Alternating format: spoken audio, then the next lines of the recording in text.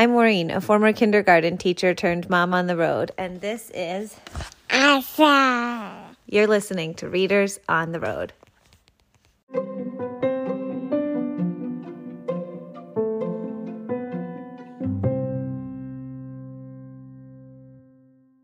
Mrs. Armitage and the Big Wave By Quentin Blake. Mrs. Armitage was on her way to the beach.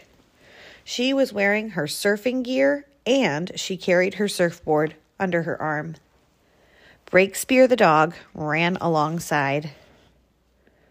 When they got to the beach, they walked across the sand and into the water. "What we have to do, Breakspear," said Mrs. Armitage, "is swim out to sea and wait for the big wave." But while they were waiting for the big wave, Mrs. Armitage could see that Breakspear's little legs were getting tired. "What we need here," said Mrs. Armitage, "is something to keep a faithful dog afloat."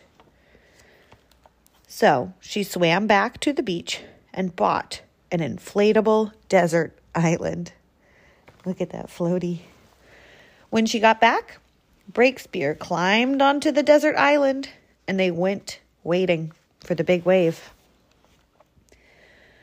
But it was a hot, hot day, and soon Mrs. Armitage was sweating and Breakspear's tongue was hanging out. "What we need here," said Mrs. Armitage, "is something to protect us from the sun's powerful rays." So she swam off and came back with a cap with a yellow plastic brim for herself and an umbrella with pink spots for Breakspear. And they went on waiting for the big wave. Now, they were nice and cool, but soon they began to feel rather hungry, as one does at the beach. "What we need here," said Mrs. Armitage, "is a selection of light snacks to keep us going." So she swam off and got a plastic duck and an empty box, tied them together with string, and filled the box with tasty items. When she got back, Mrs. Armitage ate an avocado burger, and Breakspear had some crunchy dog biscuits, and they went on, floating and waiting for the big wave. After a while, a breeze sprang up and blew briskly along the shore. "This is delightful," said Mrs. Armitage. "But what we need here is something to show us wind force and direction." So she swam off and came back with a windsock and a string of flags, and she fixed them so that they blew in the breeze. Then Mrs. Armitage and Breakspear went on waiting for the big wave. A windsurfer passed them at high speed. "Whoosh! Hey there, gorgeous!" he shouted. "What we need," said Mrs. Armitage, "is something we can hail fellow sportsmen with." So she swam off and came back with a red megaphone. She brought a horn as well, because it's always a good thing to have a horn.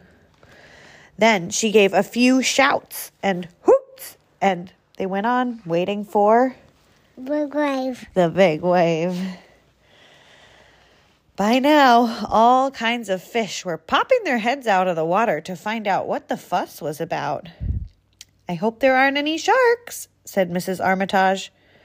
So she swam off and came back with a sturdy boat hook. "Now we can give a prod to any shark that wants to bother us," said Mrs. Armitage. And they went on waiting for the Big Wave. And then the big wave came. At the same moment, they noticed a little girl named Miranda who had swum out too far. and was in trouble. "Pa-hee-hurrah!" went Mrs. Armitage on the horn.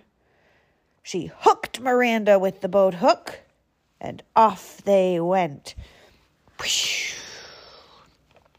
They did a California slither, a Bali swerve, a Waikiki flip, and landed on the beach, right in front of Miranda's parents. They all went to the beach cafe to celebrate. "There's still time, Breakspear, for us to have another go," said Mrs. Armitage.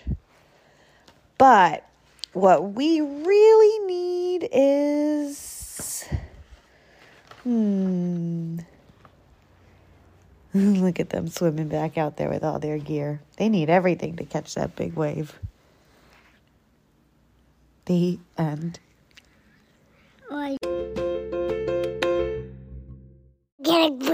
Gotta go to Papa Beach. What color is your boogie board going to be? Purple and red. Whoa. And what are you going to catch when you go out on your boogie board? Excavator. Oh, excavator? I thought you were going to catch a big wave. Anyway.